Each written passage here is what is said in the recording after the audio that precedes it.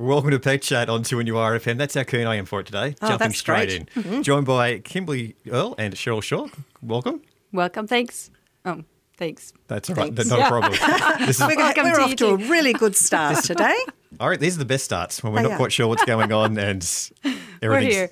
We're in the We're here. chair. Yep. The phone lines are available. And ready to answer all those questions. What have we got lined up today besides answering questions? Well, I thought today we would talk about taking your dog to the beach and some of the things that can go wrong sometimes. Right. So we always think it's going to be fun, and most of the time it is fun, and the dogs have a fantastic time taking in the sights and the smells and the sounds of the beach. But sometimes what can actually happen is that we forget about the dangers that are lurking at the beach. Often we get a lot of tidal wash-up. So when we get tidal wash-up, there can be anything in that. That can be sort of, all sorts of things that have come off boats, but also dead fish and things that are really dangerous to dogs. Now, there's a particular fish that's a problem to dogs. Kimberley, that's the puffer fish. What does it do? Yeah, so the pufferfish has tetrodotoxins in it, and it's a paralyzing toxin.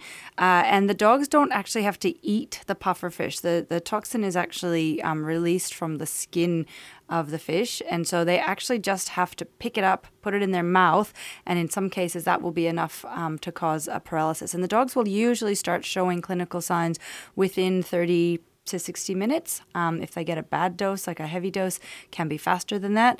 And it can be fatal for sure.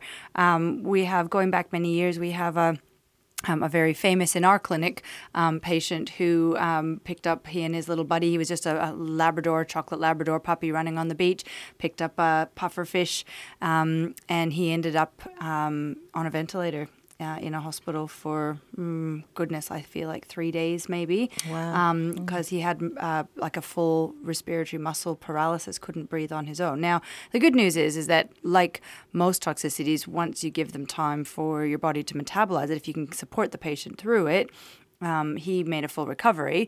We all were very happy about that. But yeah, it's hard because, if you think about taking your dog to the beach, my dog, I know, she runs down the beach and she's 200 meters away from me in the blink of an eye.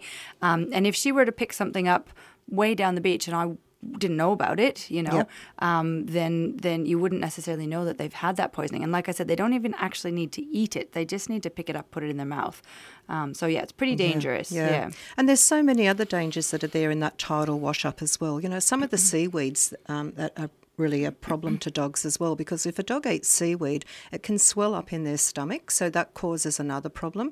And there's lots of just items that you don't want them to ingest, but there's so many smells that dogs tend to nudge things with their nose and investigate it. And things like blue bottles and sea lice and things like that, they're jellyfish. Even a dead jellyfish still has stingers on it. So you've got to be really mindful about where your dog is, watching it. And like you said, Kimberley, some that are racing ahead of you, just having so much fun, can actually get into some dangers. Another area at the beach can be a problem too when you're around rock pools. So you'll have oysters and barnacles. Now, they cut our feet and those shells are really, really sharp. So just be mindful if you notice your dog limping, have a look at its pads because it could have a cut on it. So it's really important. Avoid those areas if you can, if there's a lot of barnacles around, because you just want to make sure that your dog is nice and safe. The other thing is when they're running on the beach, some dogs will, join into another gang of dogs and they'll be running up and having a wonderful time. Be mindful of just how much running they are doing, because it can be very exhausting. You might not realise, you think the dog's having fun, but they can get over-exhausted. And then we've got the problem too, if it's a hot day, we're going to have heat exhaustion as well. So that's really another dangerous area where, the dog suffers a heat stroke or heat exhaustion. Yep. And again, Kimberley, what would be the best thing for people to do with, in that situation if they're noticing that? Yes, I mean the important thing is we've got to cool the dog off, but we've got to cool them off in a safe manner. So we don't want to, we're not feeding them ice cubes at that point. We're not covering them in ice water. If you're actually still on the beach and you can safely get your dog wet into the beach, carry them down, get them wet so that you've got some cool water on them, and then you've got to get a fan on them. You've got to get them into air conditioning.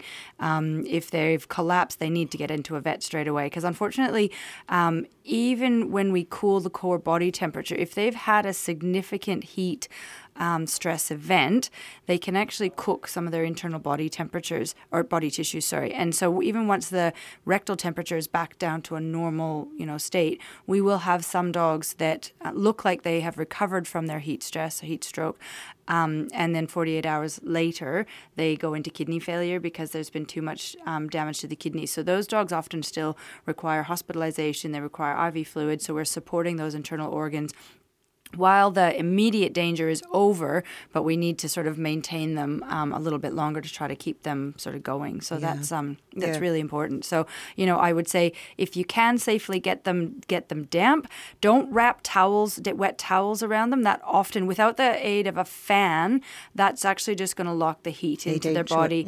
If you've got cool water for them to drink, absolutely get them cool water, provided they're conscious, they're not unconscious.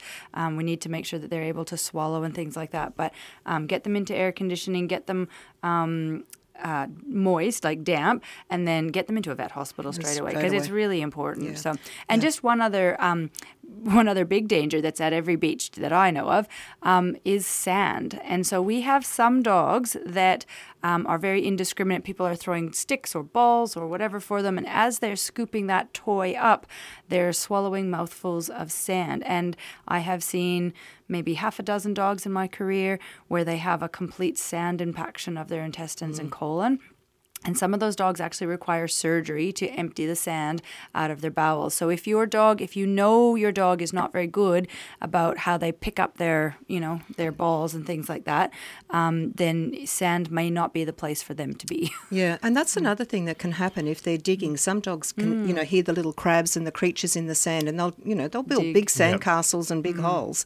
They'll be actually taking in that sand in their mouth as well. So, try, even though it seems like the dog's having fun, it's something we need to just be aware of, that it could be a real potential problem.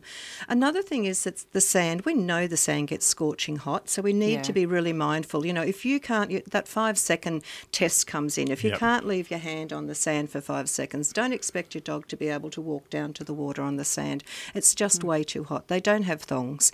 Another problem is, it's tight lines on a Saturday, I know, but fishing lines and lures and all of that can really create a huge problem because dogs can get those either in their mouth or anywhere on their body. Don't be tempted to try and remove it yourself. Usually it's a better idea to go along to the vet because these things are going to have bacteria on it. The pet's going to obviously need to be removed and possibly antibiotics. Especially if they're, if you've got a barbed hook and it's well into them. It's going to be painful. You don't want to traumatize the dog more, and we'll often need to clean up the wound. And another thing is water. We just think, the dog's drinking a bit of seawater. Now, that's a cocktail for disaster. You're going to have diarrhea and vomiting, and we just need to make sure that, take some water in a bowl for your dog. Offer your dog water at the beach so it's not tempted to drink that seawater because that can be quite an experience. Yeah, really dehydrating for them. Yes. Yeah, you'll get a salt diuresis, and you can get salt toxicity from over ingesting salty water. And making sure that you take some form of shelter, say a small tent or a beach shade or an umbrella and a towel for your dog to lay in so that you can enjoy it. The beach is a lot of fun, but you just need to make sure that you're watching those things that could potentially cause an issue for your pet. All right, Philip from Stockton. Now he's got a small dog that's becoming a bit of a barker after being looked after someone else. By somebody else, I should say. Philip. Hello, how are you? We're good, thanks. Hello. We're a little miniature poodle, and she was never a barker, and we had her house sat by someone who probably didn't do quite the right thing, alone and outdoors for extended periods of time, and she just started barking, probably because she was isolated or something like that, didn't have someone around. To the point where our neighbour actually phoned us up on holidays, and then we contacted the person. Now, since that time, she's become a real barker at almost anything, and sometimes she'll just go and stand on the footpath and bark at absolutely nothing that you would be aware of. Right. We've tried several things to stop her, but she was a non-barker. Now she's a barker. What advice can you give us to help us? Yeah, so that's really interesting. So she was actually looked after by somebody else in your own home, was she? Yes, that's right. Yeah, so Yes. she didn't actually go anywhere outside of the home. So that's a little bit interesting. I mean, I would presume that there may have been some level of anxiety, sort of maybe some separation anxiety that has played a role in that, and that she was looking for attention in a different, way. She obviously, whatever normal sort of attention she gets from you, she must not have been getting it from the pet she sitter, wasn't. No. and so that has caused her to be unhappy. And then in addition to that, sometimes dogs will become anxious about, my people, my security blanket is gone, and so they can start to bark at other things. So it's a bit tricky because now you're home and she hasn't reverted back to her old confident sort of self. And it may be that she's become more aware of other things going on in the environment that made her anxious. So if she, her dog's barking off in the distance while you were gone, and she associated that, or for whatever reason, she's built an association between those dogs barking and the feeling of anxiety when you were gone, she may now be sort of, barking at those dogs that are still probably barking off in the distance, never bothered her before. But she's, sort of either trying to communicate with them or just sort of trying to tell them off, or she's, trying to tell you she's worried about it. It's tricky because barking is a normal behavior for dogs. It's a normal way that they express their communications. But obviously for us in the human world, it can become really problematic, especially if she's barking incessantly or if she's barking, in the middle of the night or... Sometimes she's barking at nothing, and in the past she's been looked after with people who've been a bit more attentive, and she's been wonderful, Yeah, sure. But this time when she was left on her own, she started barking. And sometimes she doesn't even bark at dogs in the distance. It can be just walk out on the path and just start barking. And she's starting to bark, yeah. And is she an old dog or is she a young dog? No, she's very young. She's very active. Okay. She's only 3.5. Yeah. Well, I mean, I guess the thing that I would say is to maybe go up to your local vet and just have a bit of a discussion with them about the fact that she has become anxious. I would, start with something really basic, like maybe putting a pheromone collar onto her to see if we can help to relax her. I would try to work on positively reinforcing calm behavior. So if you take her out onto the footpath, you're taking her for a walk, have a little pocket full of treats, and when she's calm, reward her. And when she's barking, we're going to try to ignore that behavior and keep moving. Or if you can get her to focus on you, stop the barking behavior and focus on you and give her a moment to be calm, and then try to reward that behavior. So she starts to build, again, a positive association between calmness and good foods and things like that. It may be that anxiety, she's young, so anxiety gets worse as dogs get older, but she may feel a little bit, traumatized from her experience, or she may just feel like, actually, there was a whole new world. I spent more time outside than what I normally did, and now there's this whole new world of communications that I've opened myself up to, and she, could be enjoying it. So probably needs somebody to have a look at her and a good discussion about whether we're dealing with an anxiety sort of related barking, or just just become a little bit more extroverted and want to communicate a little bit more. She's certainly not anxious. She's very extroverted, but she's out there now barking at nothing. She has to be barking at nothing. But remember, for you and I, nothing might just be something we can't hear or we're not aware of. Whereas for her, she might be smelling, she might be hearing something, that she didn't become aware of until that period of time where you were gone. So tricky. Yeah, very tricky. Yeah, so I mean, you say when she's on a walk, she's as happy as can be. Yeah, as can be. It's just when she's at home, and even though we're here, she'll just continue to bark. So definitely trying to distract her from what she's doing and redirect her to a more acceptable behavior is definitely worthwhile. They always talk about, the behaviorists always talk about trying to put that bark on a command. So if you can actually, in a controlled situation, if you can actually teach her to bark on command, you actually have a way of... she can already do that. She can. My wife taught her that if she says the number 2, she'll bark twice and then she'll stop. Yeah, if okay. She says the number 5, she'll bark 5 and stop. Oh, okay. So she's a clever little dog. I mean, you said she's a poodle, so she'll be smart. So, I would work maybe on that then. If we don't think there's an anxiety component to it. I would work more on trying to train it as a bit of a trick, but then it's something you can shut off as well, you know. So, you know, give her a command for bark, teach her that to do that on command, and then when she's doing it, you can sort of go, come. You know, come here, bring her towards you, get her to sit, get her to do a few other things, and then give her a bark command and try to see if you can sort of shut down the excessive barking that way by giving her a role to do. Okay, thank you. Okay, Thank good you. luck with Okay. that. Thank you. Thank you. Cheers, Philip. We've got Joe now from Warners Bay, and he's got a Kelpie Husky cross. He's put on some weight, and he's trying for some tips. He's trying to get this slim down. Hello, Joe, have we got you? Oh, yes. How are you going? Yeah, good, thank you. So tell me just a little bit about your dog. Old dog, young dog? Okay, he's 10 years old. Yeah. He's a rescue dog. I got him when he was 7. Mm-hmm. He's a Kelpie Husky cross.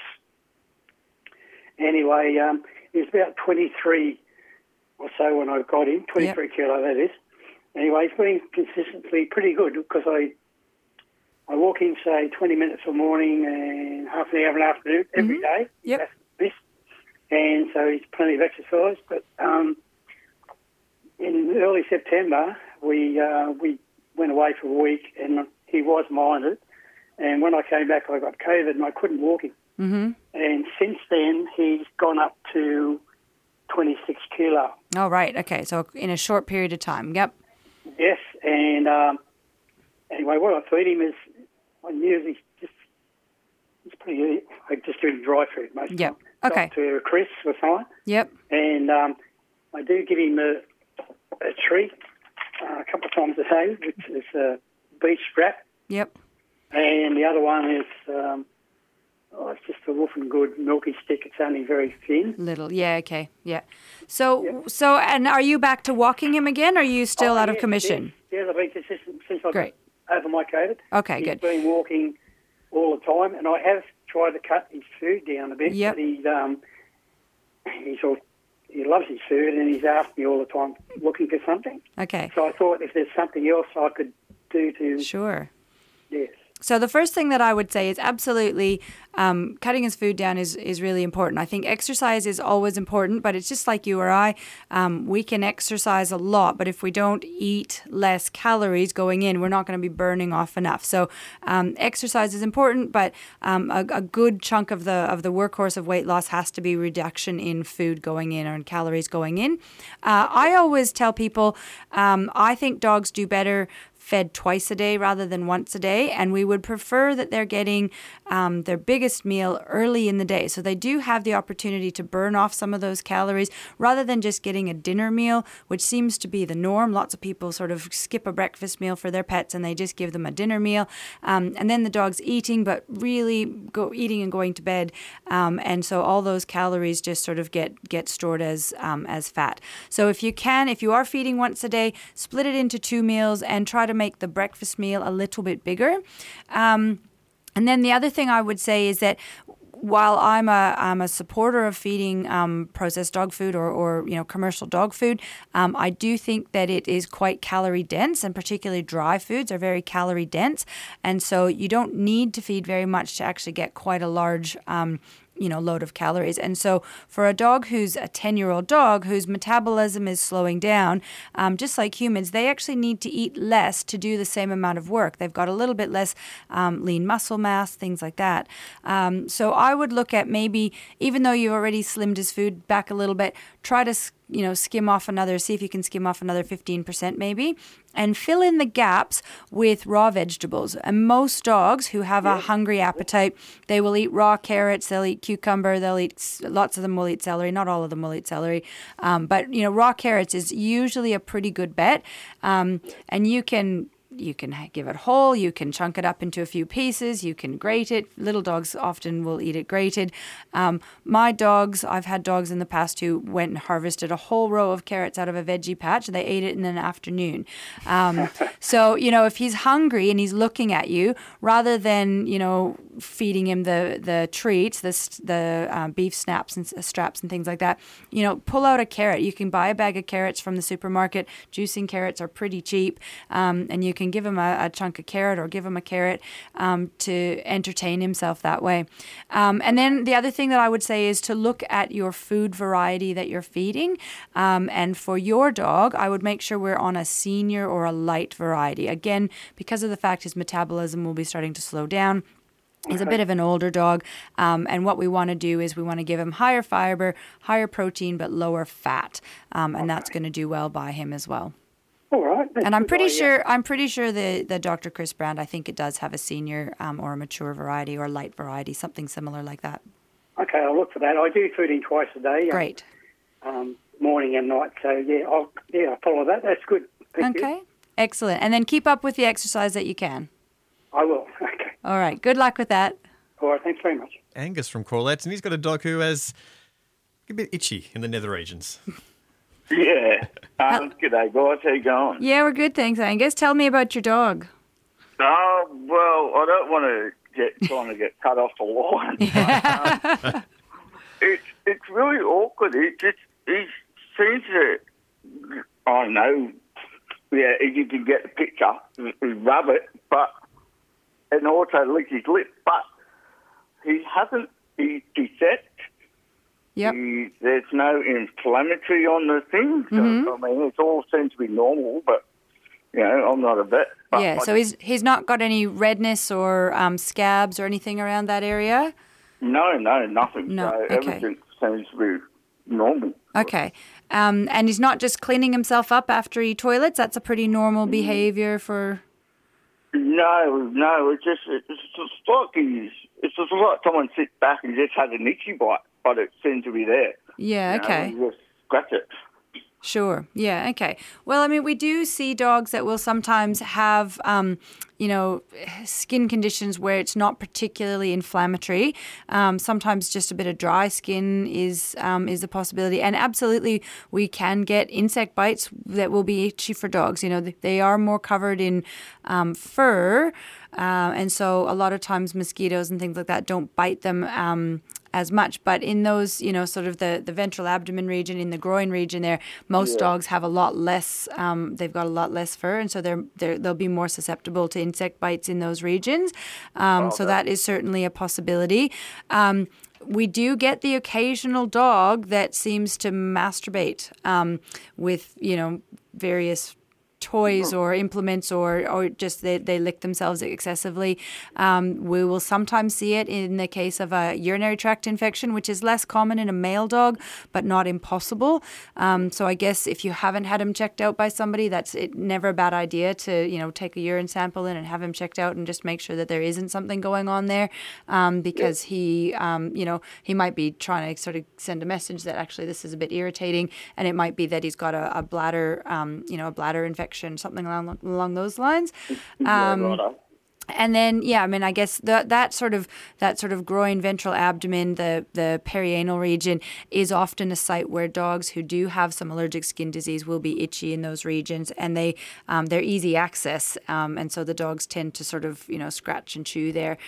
Sometimes they can't. Some dogs can't get around to bite at their hips if they've got a bit of hip pain, but they can reach the inner groin, and so they sort of it's a bit of a referred sort of thing there. So, like I said, it's even if it looks pretty normal, it's never a bad idea to have him checked out and just bring your concerns to your vet and say, just want to make sure we're not missing something here.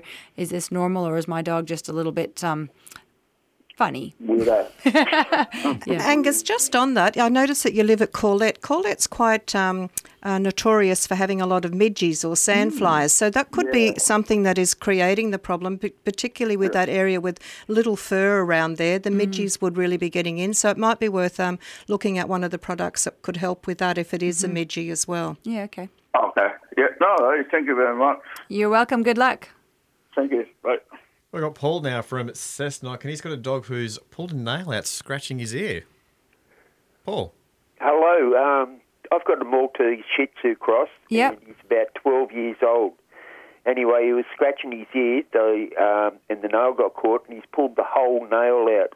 Oh, ouch. Yeah. And that was about 3 weeks ago, and he's still limping bad. Yeah, okay. So is he licking at that nail where it was pulled? Yeah. Yeah. So that's the biggest thing, is that a lot of dogs, when they've had the protective covering of the nail come off, they've got a little bone and some soft tissue sort of there that's really quite tender and sore. And if they lick at it, they can give it quite a nasty nail bed infection. And so I mean, the first step is to stop your dog from licking, which might mean that we need to put a cone or a bucket collar on him. But we probably, if it's 3 weeks down the track and it's still bothering him, it is probably worthwhile getting him into a vet and having a look, because he may have a nice deep-seated infection in around there at the moment.